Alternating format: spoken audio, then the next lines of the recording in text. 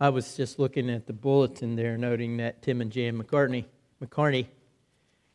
were celebrating an anniversary today with flowers, but she's in the hospital today. So in life, unpredictable. We never know, no matter what we plan or prepare for, what we're going to encounter. So we have to stay humble. We have to stay prayerful. We have to stay trustful as well. You know, last Sunday we took a little time and just asked you to share expressions of praise, and many of you did, and I'm very grateful. I was very grateful for that, and thought it was a wonderful. I cannot tell you how many people this week came up to me somehow or other in some situation and said, you know, last Sunday when you had us share, I had something that I thought about sharing. I had something I wanted to share, but I couldn't do it or I didn't say anything, but I want to tell you what it is. So that reinforced in my mind we all have, whether we'll say it or not, whether we're willing to stand up and say it or not, so many blessings and so many things that we're thankful for. It's not always just those who talk, but those who think and observe and live life, who have many wonders for which they praise the Lord. We are looking at Genesis 6 and 7 and 8 and 9, 10, the story of Noah and the flood. We'll be here for a number of weeks in this very interesting situation of our history, our planet's history, and our human history, since Noah and his 3 sons are the foundation of all of our lives. I don't know whether I'll get to bring this out or not, but in reading just this week, I discovered something that did not surprise me at all, but I'd never really read it before, and that is in human genetics and the study combining the field of study trying to combine the genetics and the history of not only families but of humankind.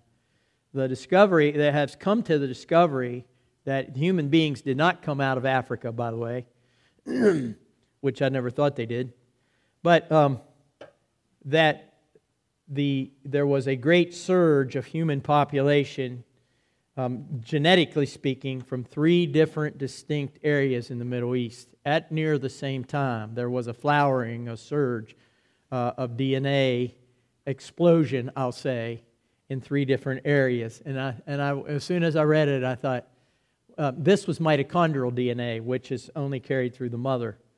And as soon as I read it, I thought, well, that's what Noah's son's 3 wives were there for. That's why and how the human race was propagated from 3 sites. When you read Genesis chapter 10, it's called the Table of Nations, and it talks about the dispersal of Noah's 3 sons and their families through the earth and the history of the different people groups, languages that came forth from those 3 sites. And now, in 2023, to have the field of genetics tracing back and discovering that, lo and behold, there's 3 different explosions, 3 different places, 3 different sources of a great deal of our modern DNA is just a amazing confirmation to me of the Scripture. But we talked last week in chapter 6 about the fact that it says Noah found favor in the eyes of God, and we talked about how it is that we can show favor to each other. And today we actually come to, in chapter 7, the story of the flood itself. It's a long story, and I'm going to read a good portion of it just so that we can think through the details of it for a little bit. I heard about these 2 guys who met on a cruise ship in the Caribbean or somewhere, and they were businessmen, and they got to talking, and the one said, well, the reason that I'm here was the building where my business was housed burned down, and I got a tremendous insurance payment out of it for that building, and so that's funding this vacation. And the other dude said to him, that's kind of amazing because the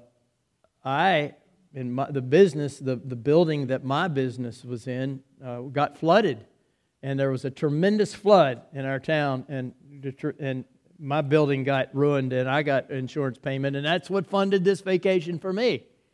And the first dude, after a moment, said, "How do you start a flood?" It was a joke. Well, nobody has to tell God how to start a flood. The Lord knows how to start a flood. Chapter 6 of Genesis, verse 11. The earth was corrupt in God's sight, full of violence. God saw how corrupt the earth had become.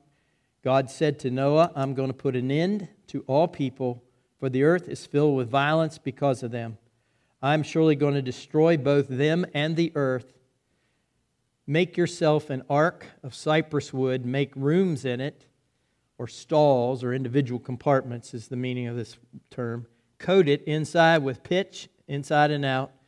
The ark is to be 450 feet long, 75 feet wide, 45 feet high. Make a roof for it. Finish it within 18 inches of the top." I'm kind of trying to read fast because I want to read this whole chapter.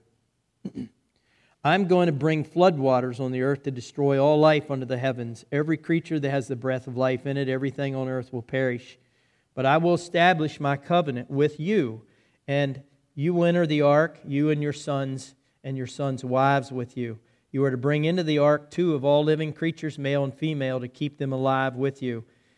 2 of every kind." And by the way, as much research, and many of you I know have been down into Kentucky to visit the ark replica there, or have read many stories or many studies, such as the Institute for Creation Research and so forth, to point out the fact that the way this is worded in the book of Genesis does not mean that Noah had necessarily to have 2 of every single kind of animal that we know of on the earth today, or that lived at that time. But the word kind, of course, is a technical term that means a certain species of animal from which other animals could then reproduce and change in the limits of that evolution within that species, so that, for example, as the famous, analogy would be, from a wolf type of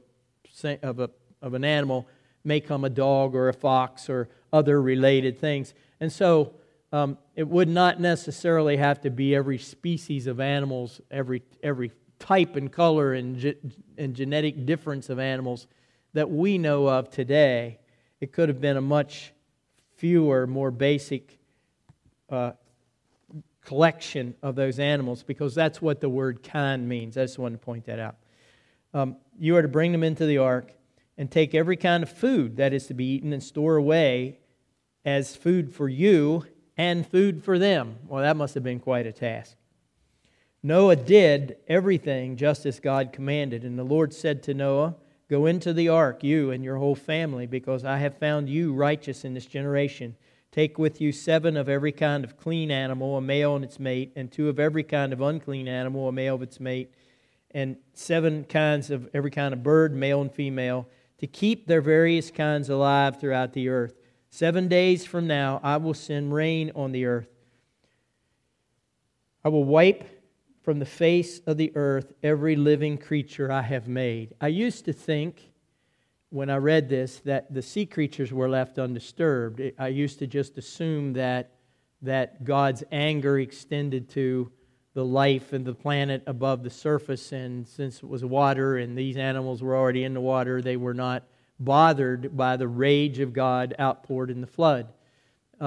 Until I did more reading and study and research, and also thought to myself, well, if the animals are included in the wrath of God above ground, it seems that it would be no different for those who are in the oceans. And indeed, the records of the paleological records, the records of the stones and the layers of sediment within across our earth, not only reflect a flood, but have huge deposits of marine life. There are I've read about their layers of shale-type rock that have had so many fish in them that the rock will burn with fish oil, like it's oil that has been decomposed from those fishes or has been leached out of those fish into the rock layer. So it does seem like that the turbulence of this flood not only affected the land animals and the animals in the air, but also those even in the oceans. Some of them survived, but many of the species of animals in the ocean also perished as they did above ground and in the air. They're not mentioned here, but I'm simply saying I believe that they were included in the totality of the outpouring and the upheaval of the planet that this act represented. By the way, if you use the chronology of Genesis, if you go to chapter 1, or actually chapter 5, where it tells about the ages that the men of the family lived before they had children, and you do a calculation, you will come to the conclusion chronologically there in Genesis 5 that the flood would have happened around 1,600 years after Adam, after the creation of the world. That it would have been roughly 1,600 years to the time of this.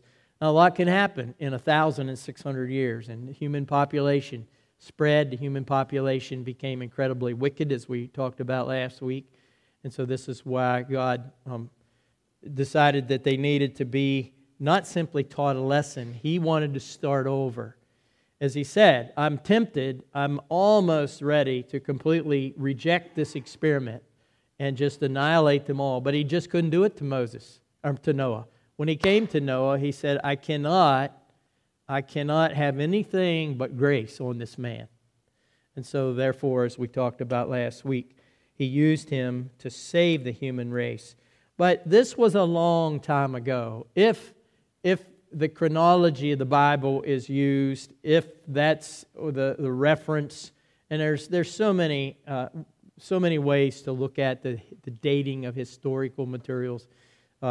Best thing I can encourage you to do is to read and to realize that the Bible's record is accurate. We believe this, and for a number of reasons. But if we go with the chronology of the Bible, this flood would have been about 600-800 years prior to Abraham. So it's a long time ago.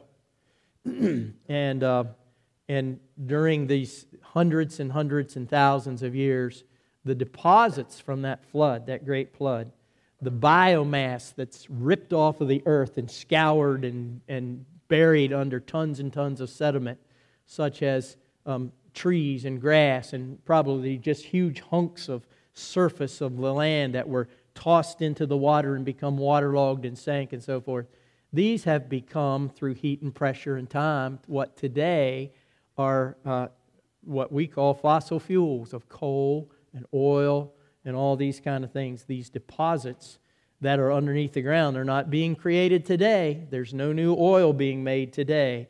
This stuff was created from organic material many, many, many centuries ago and is available for us today, but it's not being made new today.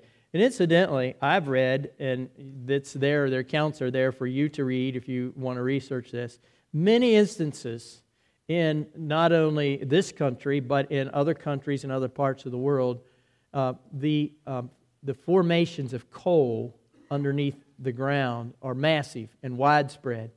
Every continent has coal. Practically, coal is ubiquitous around the world, which coal would be formed from much of the biomass, the organic material that was inundated and buried in vast deposits of sea creatures and everything else in the flood. The world was the geology of the world was just sent into an upheaval. But I have read a number of instances of finding within seams of coal petrified objects made by man, ancient pieces of furniture or of objects that were obviously created and made by man, as well as other other objects which had been above ground at one time, mixed with the layer of coal, which simply leaves no other option but to realize that whenever this stuff was buried, it was buried all at once in the same layer with each other. And this is the picture of the upheaval that it gives us of that event. Let me read more. Noah was 600, I'm in chapter 7, verse 6. Noah was 600 years old when the floodwaters came on the earth, and Noah and his sons and wives sons' wives entered the ark to escape the waters of the flood. Pairs of clean and unclean animals, of birds and all creatures that move along the ground, male and female, came to Noah, entered the ark as God had commanded Noah, and after the 7 days the floodwaters came on the earth. In the 600th year of Noah's life, on the 17th day of the second month, on that day, here we go, all the springs of the great deep burst forth, and the floodgates of the heaven were opened, and rain fell on the earth 40 days and 40 nights. It was not, as we are having this morning, a gentle rain for 40 days. This says all the springs of the deep burst open. What that means is possibly volcanic type action, the plates, the tectonic plates of the earth's surface shifting and moving and releasing all sorts of water, and the land and the ocean just simply intermingled and intermixed along with the deluge from the sky for 40 solid, unending, unrelenting days and nights. We would be drowned here as well. There's nobody who wouldn't be able to be drowned. Now, a lot of people, a lot of scholars feel when this talks about the mountains and the waters rising above the mountains, that the mountains were actually not there prior to the flood. I don't know enough about it. I'm not an expert enough, but I do know that both creationist geologists as well as atheistic, evolutionary-oriented geologists often date the mountains and the formation of the mountains as much younger than the earth. Whether you're a person who believes that the earth came out of an accidental formation of gases or whatever 4.5 billion years ago, or whether you believe God created the earth in recent years, as the Bible seems to indicate. Most people that understand anything about the rock layers and anything about the geology of the earth will say that the mountains were not formed at the same time that the planet itself was formed. So it's very possible, and many scholars feel this way, that it was the upheaval of the flood itself that created the mountains, because the rocks were pliable and soft, the sea water was churned up, and things were moving and shaking. And so, we still got the mountains, but perhaps the mountains weren't really here before the flood, and it was the flood itself. We all see these amazing formations out at Sidling Hill and places like this where it's just crazy to see how much the rocks layers were bent. They couldn't have done it when they were hard. They had to be. There had to be a lot of action going on and a lot of heat and so forth at that time. Whatever. If by it says the great springs of the deep, does that mean volcanoes, geologic activity, as well as the water mixing with the thermal? That's my guess. There's a lot going on. And this went on, it says, for 40 days and 40 nights. On that very day, Noah and his sons, Shem, Ham, and Japheth, together with his wife and the wives of his sons, entered the ark. They had with them every wild animal according to its kind, all livestock according to their kind, every creature. By the way, I'll just stop here and say, this idea that mankind was a hunter and gatherer for, centuries while it's trying to develop into a full human being or whatever is nonsense. It is absolute nonsense. From the beginning, from Adam and Eve onward, mankind had domesticated animals at his disposal. Adam and Eve farmed. They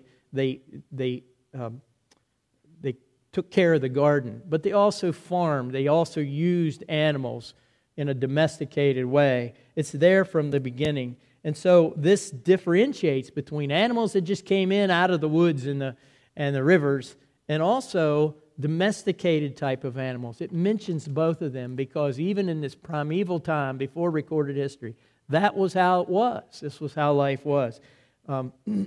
Mankind never, in any period of his history, is trying to figure out, was he an animal, was he an ape, or was he a human? Was he different? From the moment of creation, the first human and the man and woman were made in the image of God. And they knew and understood their role. They were plainly told that role as to be a co-regent in a co-captain over nature and over creation. And they willingly entered into that role. Verse 17, for 40 days the floods kept coming on the earth. As the waters increased, they lifted the ark high above the earth. The ark is not a boat in a traditional sense that it's got a helm, as I understand it. There's no helm and there's no steering wheel. It's just a box that floats.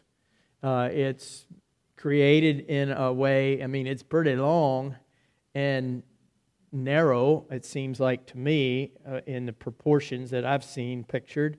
But apparently from models that have been created and put into test chambers and so forth, very float-worthy, very seaworthy. We don't know the exact details of what it looks like. We just know the dimensions. But the point of the ark was not, to navigate to any certain place. The point of the ark was just to stay up above the waters. The word ark implies safety. It's not a destination. It's not something you're taking to a destination. That would be a ship or a boat. An ark is just a raft that's enclosed to hold you and keep you from drowning. That's what an ark is. So this was just a big box. And it wasn't pretty, I feel sure. But, when, I know again, many of you have been down and seen the one there in that Ken Ham has put there in Kentucky. When you think of a human being and his family creating such a massive project, many people say, that's impossible. We don't even believe in the flood because there's no way that a man and his family could have built this boat. And I've often thought to myself, we give ourselves way too much credit.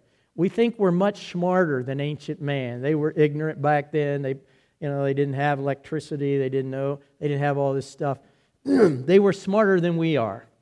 Because, like everything else, the scientific law of entropy, of the continual degradation of everything, going from ordered to becoming more disordered, applies to humanity, to our intelligence, to our DNA, and everything else.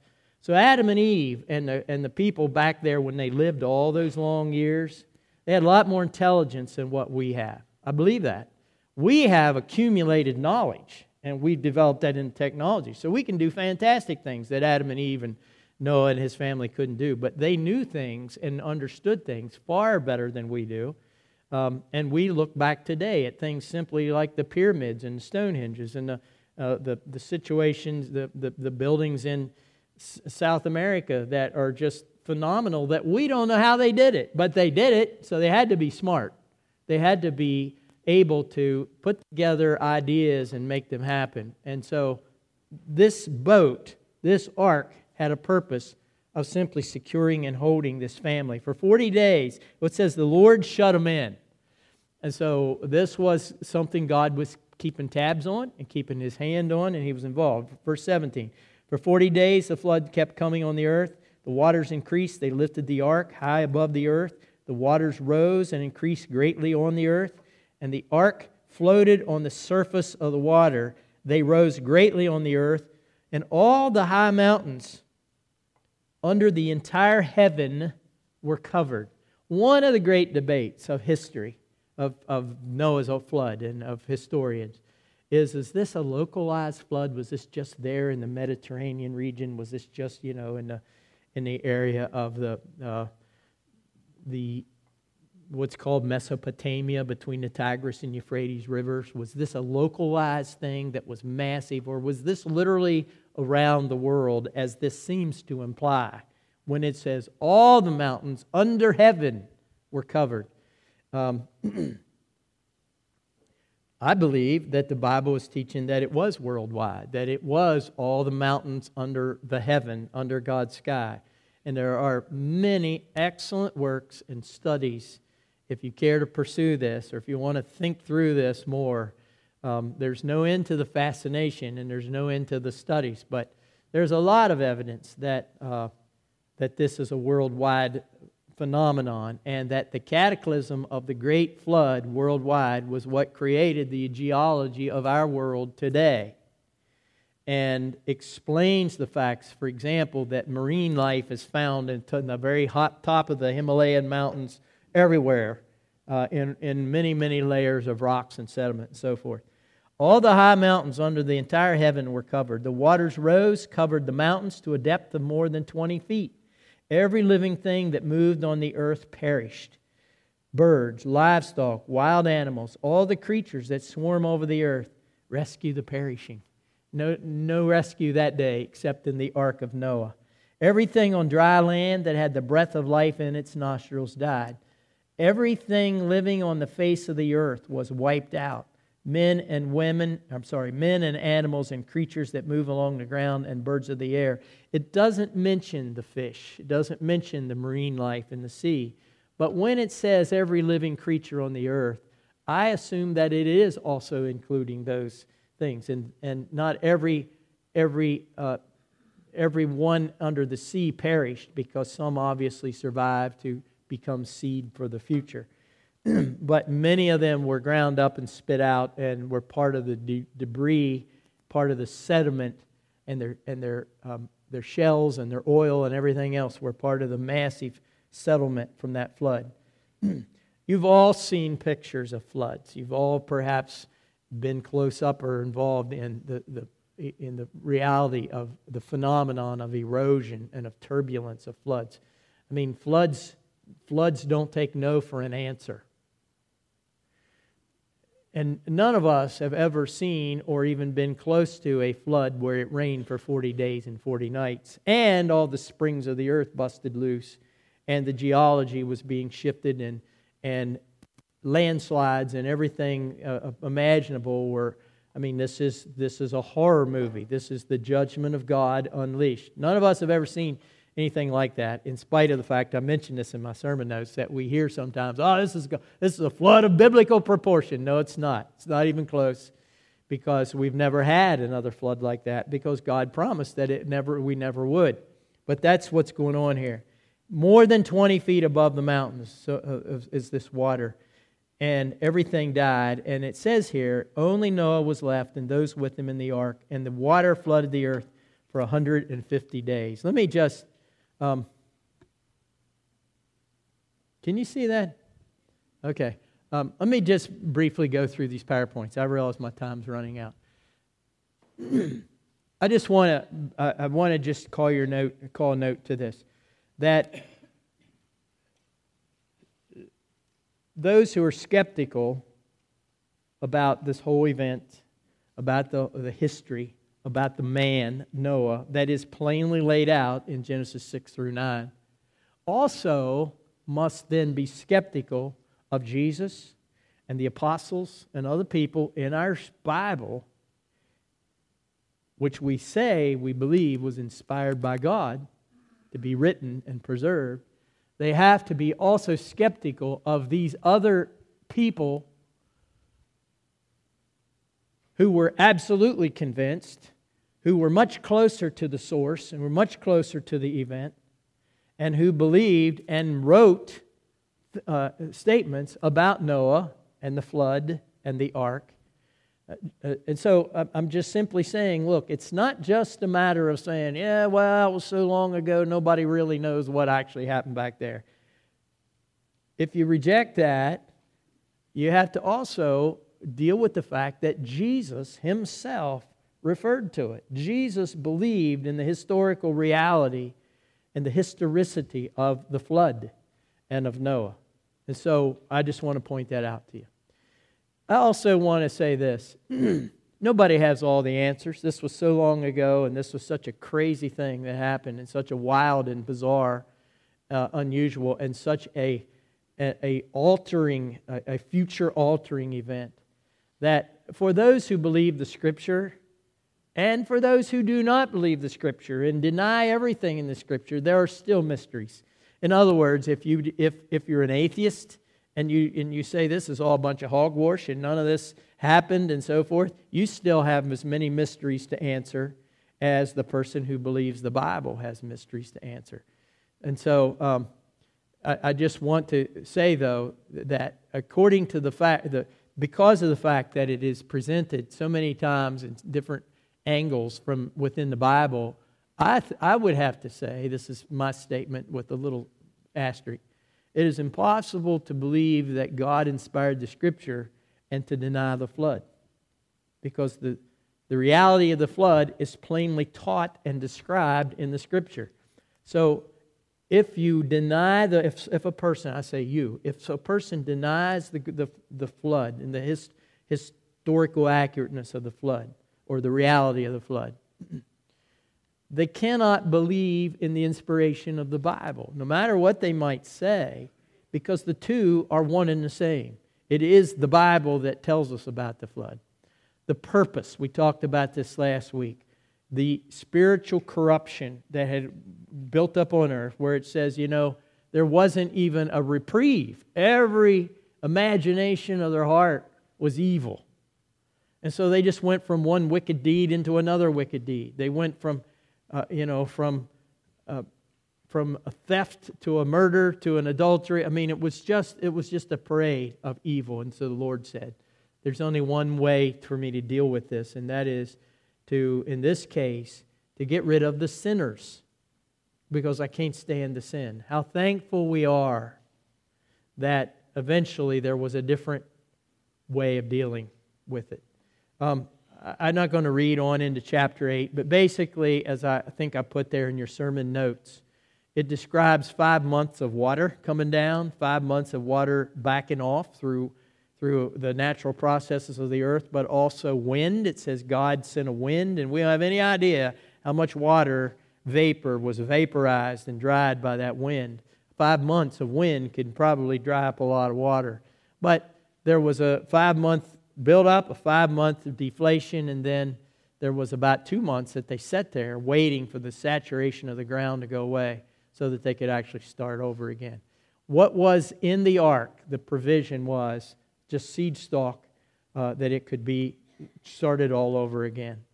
The promise that God gave to them, and we're going to come back to this another week, and the promise was that when sin had to be dealt with in the future, it would never again be dealt with in this way.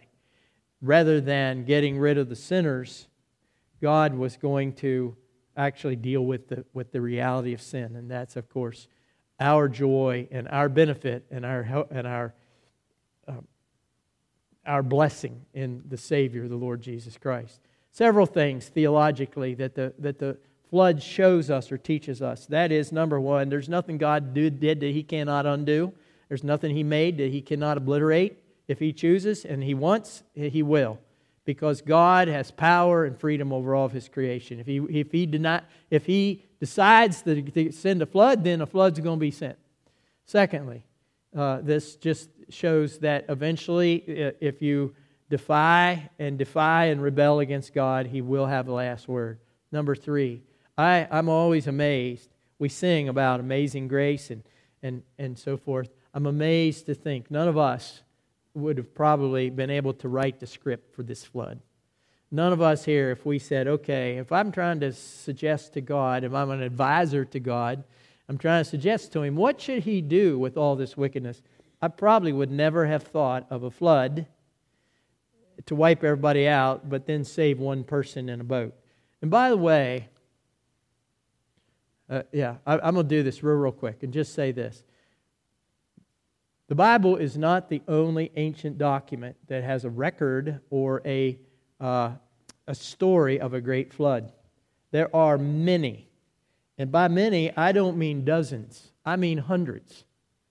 There are hundreds of ancient documents in cultures around the world. That also is a plus on the side of this being a worldwide phenomenon. We're all familiar with some of these Mediterranean or Mesopotamian flood documents, ancient documents, such as came from the Sumerian people, where this is on a clay tablet in cuneiform language, ancient writing. A guy named Ziusudra, who was in a deluge with a great boat, and he was able to be saved in the flood. The Akkadian version of that same thing. It has many of the same details as the Bible's story about Noah. This one, you've all heard of the Epic of Gilgamesh, or the Enuma Elish, that says when from above came the rains, and tells this amazing story that has many, many parallels. In fact, it says that this guy, whose name was Utnapishtim, he was the guy on the boat, he released not only, it says he released a raven, like Noah, the Bible says Noah did. He released a dove. It also says he released a swallow. But pretty amazing that out of 3 birds, it says this man released to check out the conditions. 2 of them are exactly the same. This is not just in that part of the world. These legends or stories, ancient descriptions of something that happened that seem to be deep in the cultural memory of people, comes from around the world. You can research this. I'm not in any way making this up. I'm not embellishing it. I'm not exaggerating it. In Hawaii, there is a story of a guy named Nu'u, N-U-U. Look it up. How he made how the place was wicked, and Nu'u built a giant canoe and put a house on it, and he put a bunch of animals in the house. I mean, the elements of the story. India, in China, the Cree Indians of Canada, the Cherokee Indians of America, all over the world, there are flood stories of ancient origin that often have many elements in common with the story that we read in Genesis about Noah. I'm simply saying, as many people have said, something happened back there.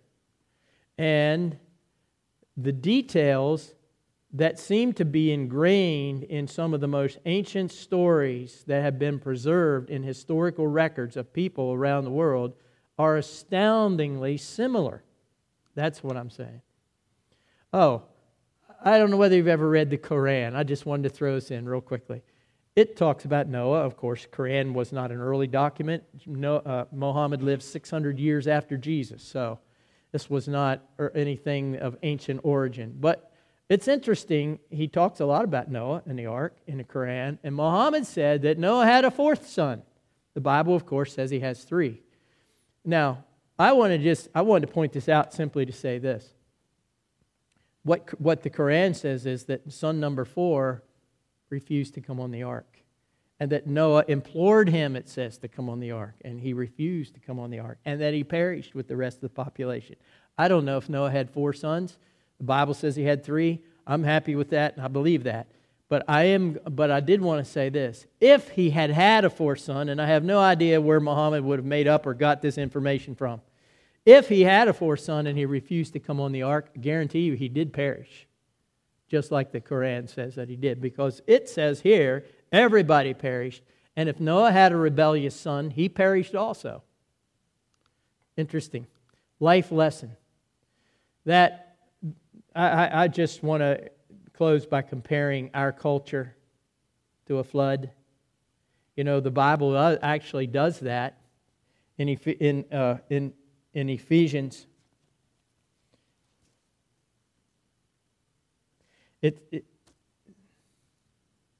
I'm sorry, 1 Peter. I couldn't think that was right. In 1 Peter 4, he says, the people who live wicked lives look at you and think it's pretty strange that you don't swim in the same flood of evil and destructive practices that they do, that you don't plunge into that same flood. In other words, this is a term of the Bible, a New Testament term, that the corruption and evil of our generation, of our culture, is like a flood.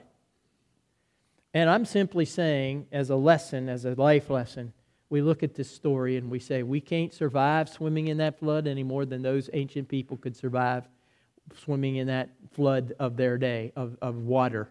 We cannot survive swimming in our culture just on our own. Our hope is that we have to come into the ark of Jesus Christ. That's the only way we can be rescued from sin, just as surely as the only way that those people could be rescued is. But this is the hope and the offer that we have. There in your sermon or in your bulletin, I have a verse from Isaiah 43. The Lord said, when you pass through the waters, when you have to swim in the flood of the culture around you that is hostile to me, or hostile then therefore to you, when you have to pass through those waters, I will be with you. Isn't that good news that we have? Heavenly Father, we want to just close by realizing, as the song says, that some go through the waters, and some go through the floods, and some go through the fire, but all go through the blood. This is the journey that we have, but this is also the hope that we have, that you will guide us and rescue us, and we can find safety, spiritually speaking, in the salvation of the Lord Jesus Christ. We want to cling to that. We want to come into the ark and never leave, while the world does what it needs to or wants to. We are in Christ, and those who are in Christ are a new creation. That is our hope today. We give you thanks for it in His holy name. Amen.